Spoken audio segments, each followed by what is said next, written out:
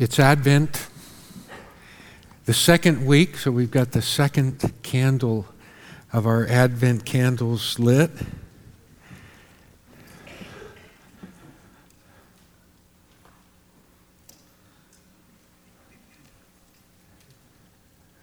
And we're in the second of our series, Advent, as foretold, He's here. And last Sunday we were in Mark, and this Sunday we're in Matthew. Next Sunday, Lord willing, we'll be in Luke. And then on Christmas Sunday, which is actually Christmas Eve, we'll be in the Gospel of John. So read ahead. Read all of the Gospel of Luke and John next couple of weeks. Do you good.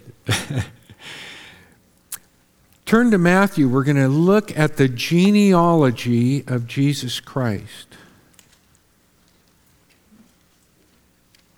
I overlooked the fact in the last service that there was at least one person that didn't know what a genealogy was, so I just wanted to take a quick moment and let you know that a genealogy is, as it were, a charting of the lineage, the generations of birth. The word genealogy comes from a Greek word genao, or if I say it genao, do you hear that? Genealogy. That means to beget or to bear or give birth. So the genealogy, the ology part, is the study of the births or the generations of births. And that's what we'll be looking at this morning. A lot of times, genealogies are tied together by the word beget or begat, which means to bear or give birth. This doesn't have that. A lot of people try to avoid it because it becomes extremely repetitious. But let me read the first verse of the first chapter of the first gospel in order of the New Testament, Matthew. The book of the genealogy or the generations of Jesus Christ, the son of David, the son of Abraham.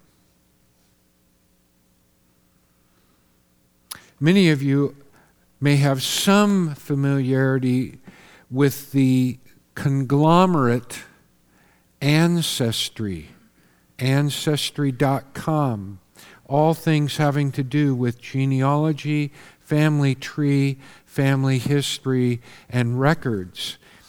It's the largest for-profit genealogy company in the world. Genealogy is really big business. And in my research this week, delving a little bit into all things Ancestry.com, I found a lot of people that are interested and very involved in genealogy. In fact, on one site, the question was asked, why do you do genealogy? Which I thought was interesting, do genealogy. Why do you do genealogy? Well, it may surprise you, and there were pages of answers. It may surprise you to learn that people unabashedly use the word obsessed and addicted when talking about their fascination of doing genealogy. But of all the many and somewhat varied reasons people do genealogy, one emerges supreme, and that is a sense of connection and even belonging to their ancestry, to a mother that was lost, or a mother that died when I was only 13, and I never really got to know her. And by learning more about her life, I feel more connected, like I know her. I know what made her the way she is. So a lot of people are very interested in genealogy. Of course, that's generally only true if it's your genealogy. If it's not your genealogy, then genealogy can be a little bit like torture by boredom. In fact, years ago, I set out to read the Bible left to right, cover to cover. And I got to tell you, I had never taken on such a sizable task on my own without getting paid for it or something like that. But I set out, and I got to tell you, I was sailing along.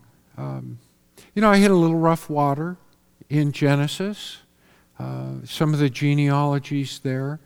But what I thought was just a squall turned out to be the nastiest genealogical storm imaginable. And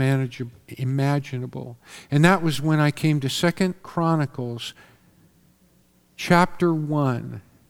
And I thought, I can get through this. Like I said, it's just a little squall. But it went on to chapter 2. And okay, come on. Control your breathing. You can do this. And then it went on to chapter 3. And chapter 4. I mean, basically, I capsized. I drowned. Somewhere in Chronicles, the first 9 chapters. 9 chapters of genealogy. I knew it was important, but 9 chapters important I didn't expect. Well, like I said, if it's your genealogy, it's a different thing. On my grandmother's side, of the family history, in her genealogy and her ancestry, there is royalty. And that royalty goes back several hundred years to France. And my pedigree is hinted in my great-great-aunt's last name, Aunt Jessie Sinclair. I always called her Aunt Jessie. But Jessie Sinclair, or Saint Clair, you can look up Saint Clair on Wikipedia. I think I have some Templar Knights in my history or something like that. But look, I'm not going to wow you with my royalty. Let me just say that my titles and my wealth are so diluted today that a liter of my pedigree is worth less than an already opened but abandoned bottle of Calistoga water. But how weird, and I really mean this, how weird if the royals in my ancestry gained greater importance because of me. If it was my birth that added meaning to their births, their lives, and their importance in my ancestry. Well, that's not going to happen with me, but that's what happened with Jesus. That's what Matthew tells us in his genealogy in these first 17 verses. And he tells us something more than that, but that is the most important thing you need to appreciate and see here in the first chapter of Matthew and the opening of his gospel and its focus on the advent of Jesus Christ. Christ, not his last name, Jesus the Messiah. He's not in the future. We're not waiting for him. He's not the expected one any longer. He has arrived. He is here. And that's what Matthew's genealogy is making clear to us. And it's emphasized in the very first words, the book of the genealogy. Or you could read it, the book of the generations.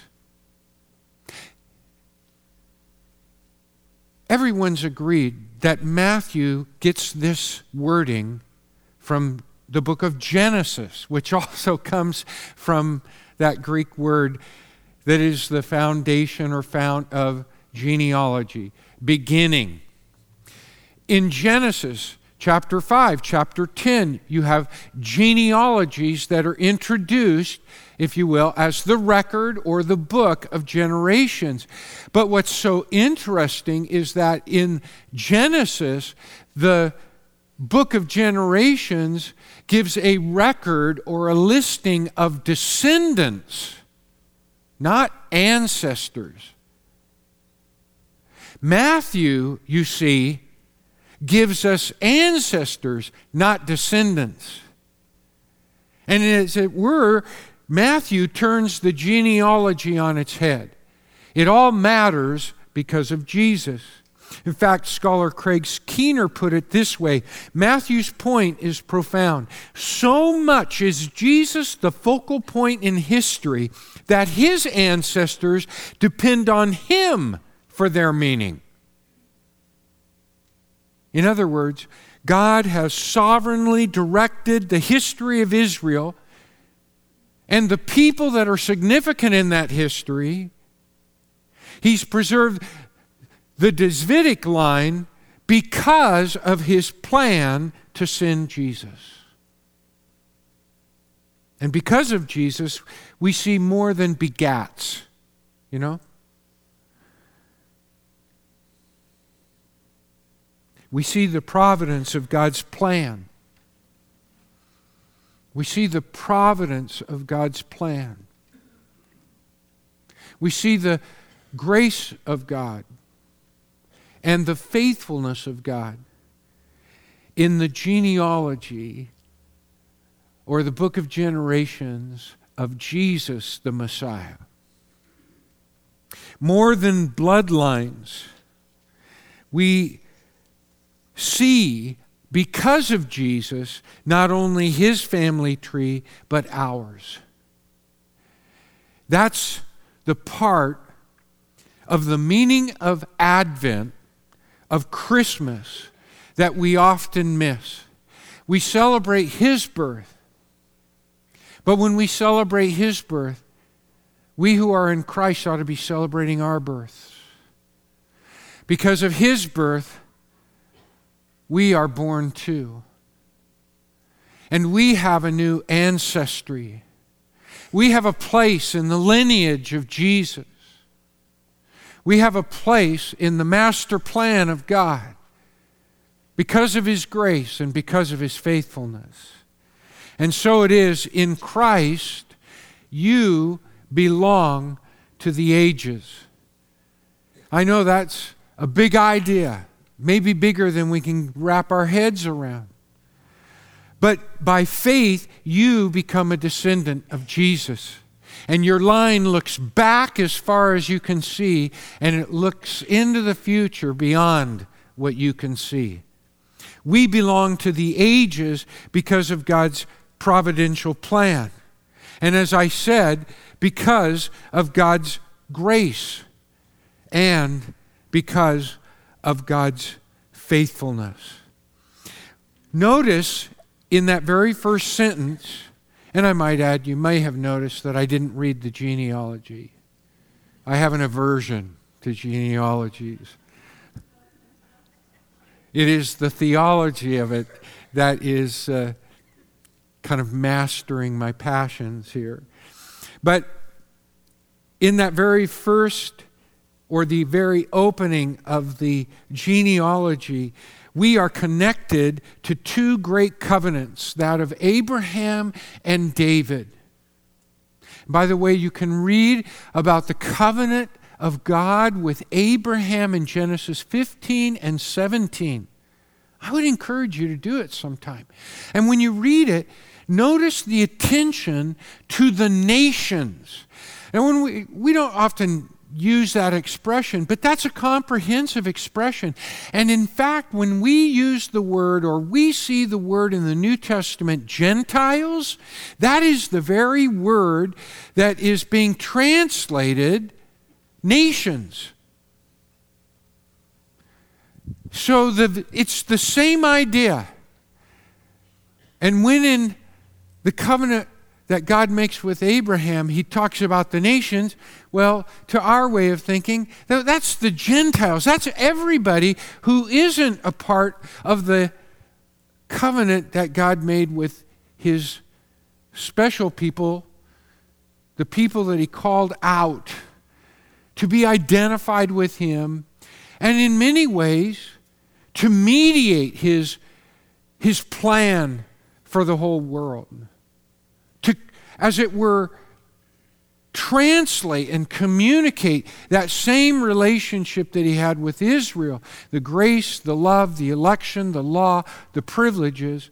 He wanted that to spread to the nations. Israel was, so to speak, to be the church that goes out into the world and touches others for Christ. And so that covenant encompasses the nations, and the covenant with David encompasses the royal rule of his people in perpetuity, that is, forever. That royal reign that is to consummate and be fulfilled in the Messiah. And you find that in 2 Samuel chapter 7 and about verses 9 to 16, but especially verse 13 says it all very clearly. 13 through 16 in particular. It's God who makes these covenants count because he keeps his promise. It's as simple as that. God made a promise with Abraham. He made a promise with David. And these two distinct works of God's master plan, headed by, so to speak, by their names, are all about God being a promise keeper. Christmas is a promise kept. It's not just a holiday. Christmas is a promise kept to you,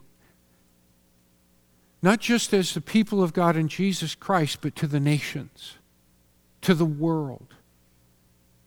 Christmas is a promise kept to Abraham and David to reach to the ends of the earth and in effect establish his church and accomplish God's providential plan.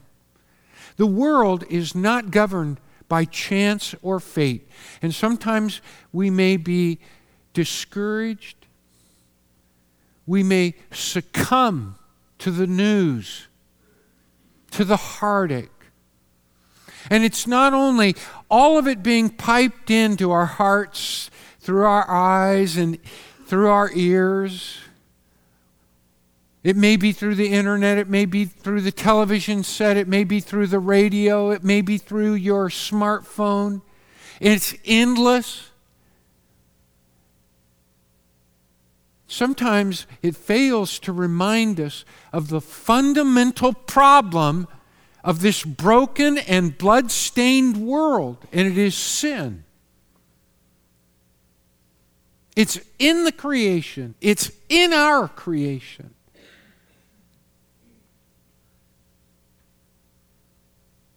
And it's just like a genetic disease, it has grown in strength and power. And sometimes it can be so discouraging to us that we can lose heart in these moments. It can reach down into our own family, and we can lose hope with husband or wife or child or parent, neighbor, co-worker, sister, brother, relative. It kind of gets into our soul and it discourages us. At Christmas, we're looking for something to lift our spirits, but we don't want to miss the most important thing. Christmas is a promise kept from God to the world. And it draws us back to the reality of the redemptive work that He has done in our hearts through Jesus Christ to impress in the most profound way His love and His forgiveness, that life-changing truth of what Jesus Christ did on the cross and the reality of the Holy Spirit being poured out on our lives, making a difference in the way we see the world, understand the complexities and problems of it, and allowing us, because we are rooted in Christ and not just in fate or chance, but we are rooted in the providential work of God. We rise up in the midst of difficulties, and we ourselves reflect the very light that Jesus the Messiah was to be to the nations. A light unto the Gentiles has come. And that light is something that is a flame in your soul through faith in Jesus Christ. It can be magnified. It can be multiplied by His church and by others, people on our left and our right who love Him and serve Him too. But don't let anything snuff out the light in you. That flame is kept alive by your faith in this stuff we're talking about. This truth. This genealogy tells us of the advent of Jesus Christ. Anything to distract you at a most important point, isn't it?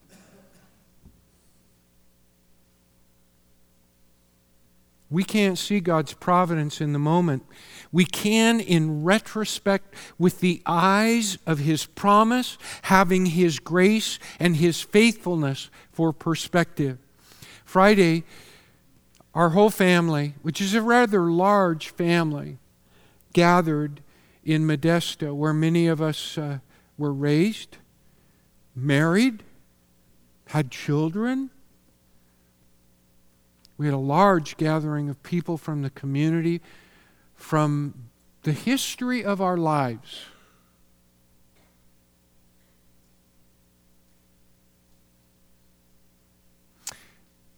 A part of the service, I was asked by Shelley's mother, whose life we were celebrating in this memorial, Naomi. I was asked by Naomi to officiate the service, along with another longtime friend and fellow pastor in the Modesto area, Cliff Sexton. And as we were there, it really kind of overwhelmed me as I saw Cliff climb the steps to read the obituary, to say a few words, and to pray. Because the first time I met Cliff was in 1972. And I was a new believer in Jesus Christ. And I don't remember how, but some people who knew me, they knew I needed to be grounded in Christ, because the long hair, the beard, the earring, the shabby clothes, the whole hippie thing. I think they figured I was going to wiggle off the hook. And there was this big event in Dallas, Texas, called Explo 72. 100,000 Christians coming from all over to gather. It It was put on by Campus Crusade for Christ and Bill Bright. And we met in the Cotton Bowl, and we overran Dallas with the gospel. And it was on the last night. And by the way, the weather in Dallas can be miserable. And I was miserable that night. But that's not why I stood up.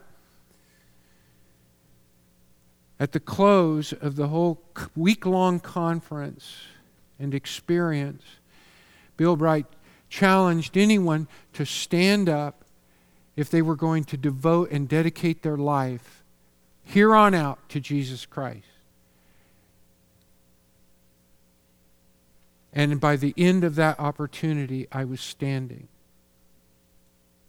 Now that just gives you a picture of the gravity of the experience, but when I got on the bus for this two-day drive, I knew very few, if anybody, on the bus.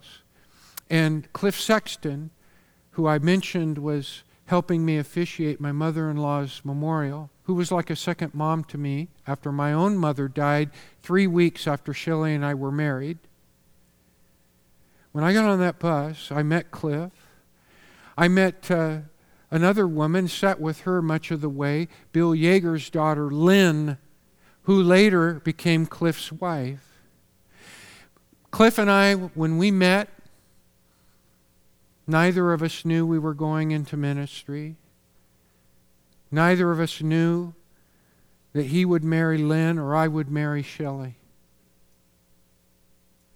And here we are these many years later.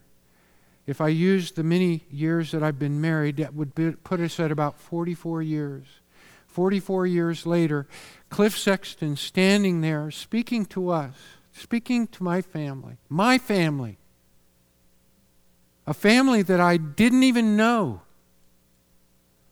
that I belonged to, I have history with. My whole life is embedded in a way because of the providence of God and some of the strategic decisions I have made in my life. But I didn't make them alone, and you don't make your decisions either alone. And I want to encourage you to make your decisions with God. And when you make them in Him, you become faithful to them. And when you become faithful to them, you make them work. And you see God work through your faithfulness because He is faithful.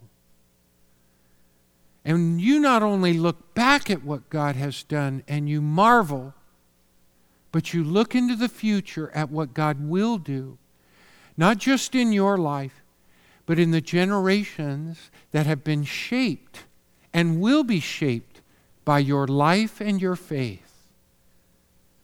Jesus Christ is called the faithfulness of God in the New Testament. And because He is faithful, we know faithfulness. We grow in faithfulness. We not only experience it, but we mimic it.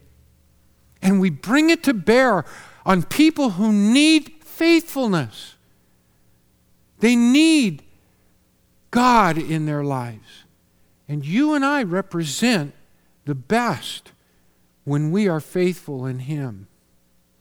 Abraham and David are headings in God's plan, and they represent God's faithfulness. I'm not going to take you to these scriptures, but let me give you them, and I encourage you to read them. And when you come to the word Christ in these passages, do not hear like Jesus Christ as if it were His last name. Hear Jesus the Messiah. Jesus the Messiah. Romans chapter 1, verses 1 through 6. And pay attention to the global perspective of the work of Christ. And think about the fulfillment to Abraham and David. The promise keeping in the providence of God.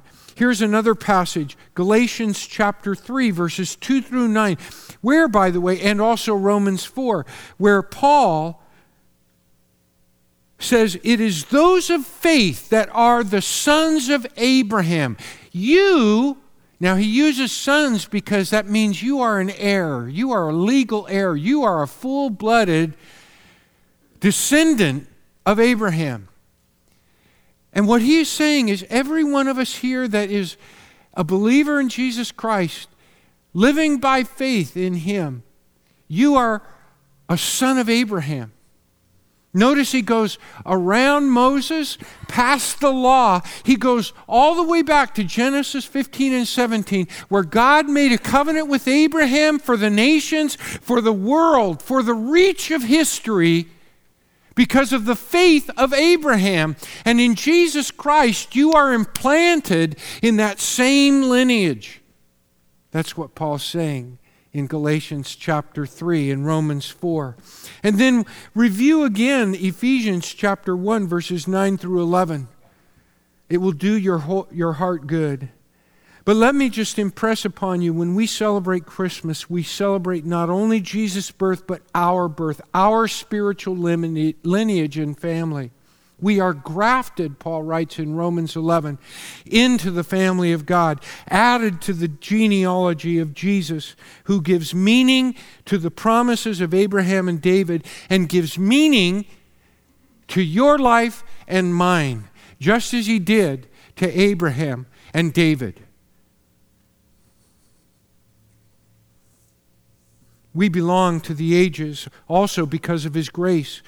Jewish people regarded genealogies as important to establish the purity and the lineage of their line. Priestly lineage and genealogies were stored in the temple. They were necessary. Average people like you and me, it's likely, also paid attention to our lineage and heritage, even though we weren't of the caliber or stature of priests.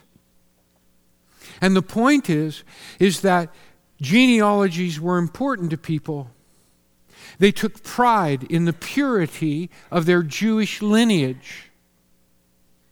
And yet Matthew here in this genealogy seems to highlight the mixed nature of Jesus' lineage purposely, because he wants us to see the grace of God at work. And that is a grace that you might say, well, you're kind of engineering that idea as you look at this genealogy. But the proof of it is, again, it's rooted in Jesus Christ. He's the grace of God. Because of his certainty and faithfulness and guarantee of the grace of God, now we can see the grace at work all the way through this genealogy. And I can't think of a better verse than verse 6, where Bathsheba is referred to, but not by name. It wasn't that they were ashamed of her name, I don't think. He says, he calls her the wife of Uriah. Do you see it there? Are you looking at the verse? Calls her the wife of Uriah. Do you know who Uriah was? Uriah was a Hittite. He wasn't even of Jewish lineage. But he was such a faithful man. Go back and read 2 Samuel 11. But read it some other day. It's a downer. It really is. It'll take you a week or two to recover from what you see David do in that chapter. He who was a man after God's own heart. The man whose Psalms we identify with and read and love. There to cover up his union with Bathsheba, he called back her husband on leave in the hopes that if there was a child to be produced, could be pointed to. But Uriah, just like David when he was younger, wouldn't do such a thing when his own troops were on the front lines. He fully identifying with them. All of that comes flooding into our hearts when we read that line, the wife of Uriah. Today we'd say, well, that was, her first husband or qualify it like that. No qualifications here.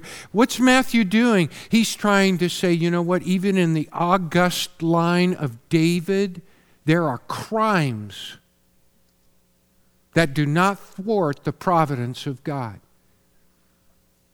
And it's not just David who commits this crime. There are victims, not only Uriah. David had him put on the front lines. Put him in harm's way so that he would be killed to cover up his own sin. He not only wronged Uriah, he wronged Bathsheba. He used his power as king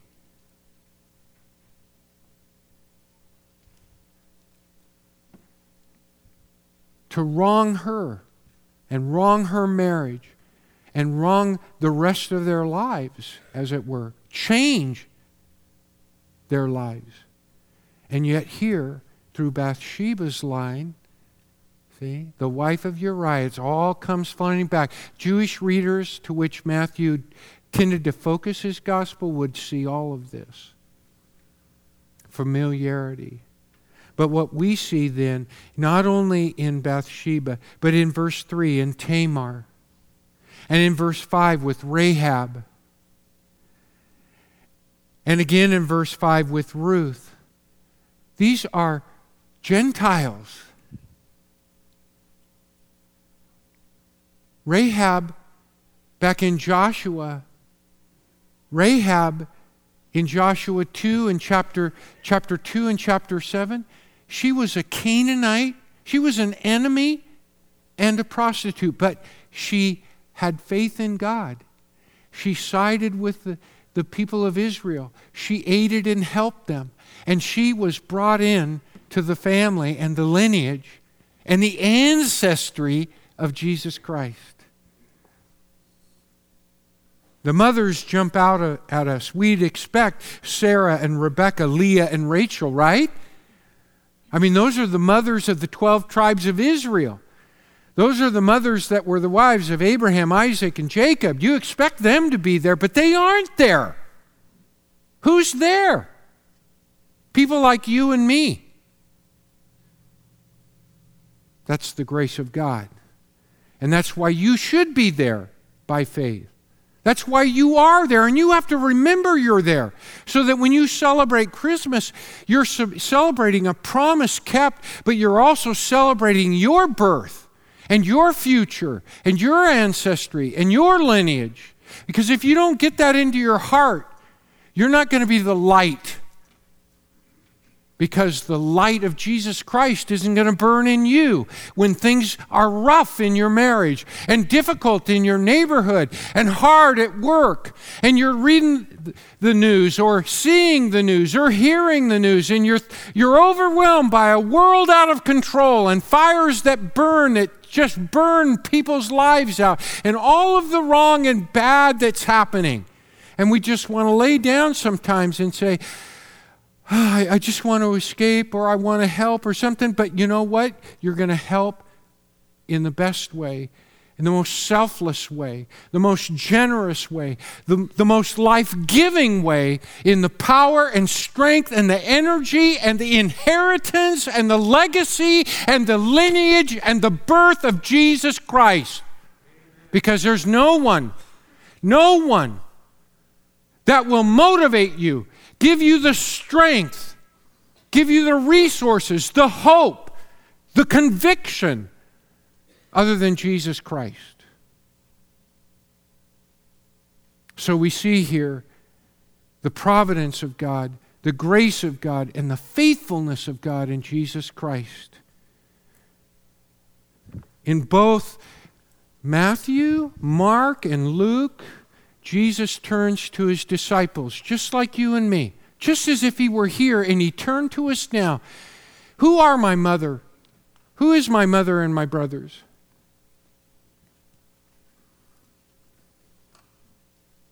He said, you are my mother, you are my brothers, you are my sisters, if you do the will of God.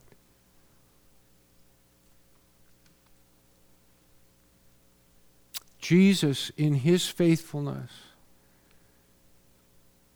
unites us as family in the will of God, His providential plan, His grace, and His faithfulness through Jesus Christ. Will you stand? I'm going to close in prayer. I want to remind you, I will be up front here. So will elders, deacons, their spouses. We invite you to come if you'd like to pray for yourself or to pray for someone else. Let me pray for us. Father, thank you for your Son, Jesus Christ. When your truth floods our heart with the perspective and the promise, it's really empowering to realize who we are in you. We thank you that at this time, as we celebrate your birth, we celebrate ours too. For in Christ we belong to you. We belong to the ages. In Jesus' name we praise you. And all of God's people said, God bless you.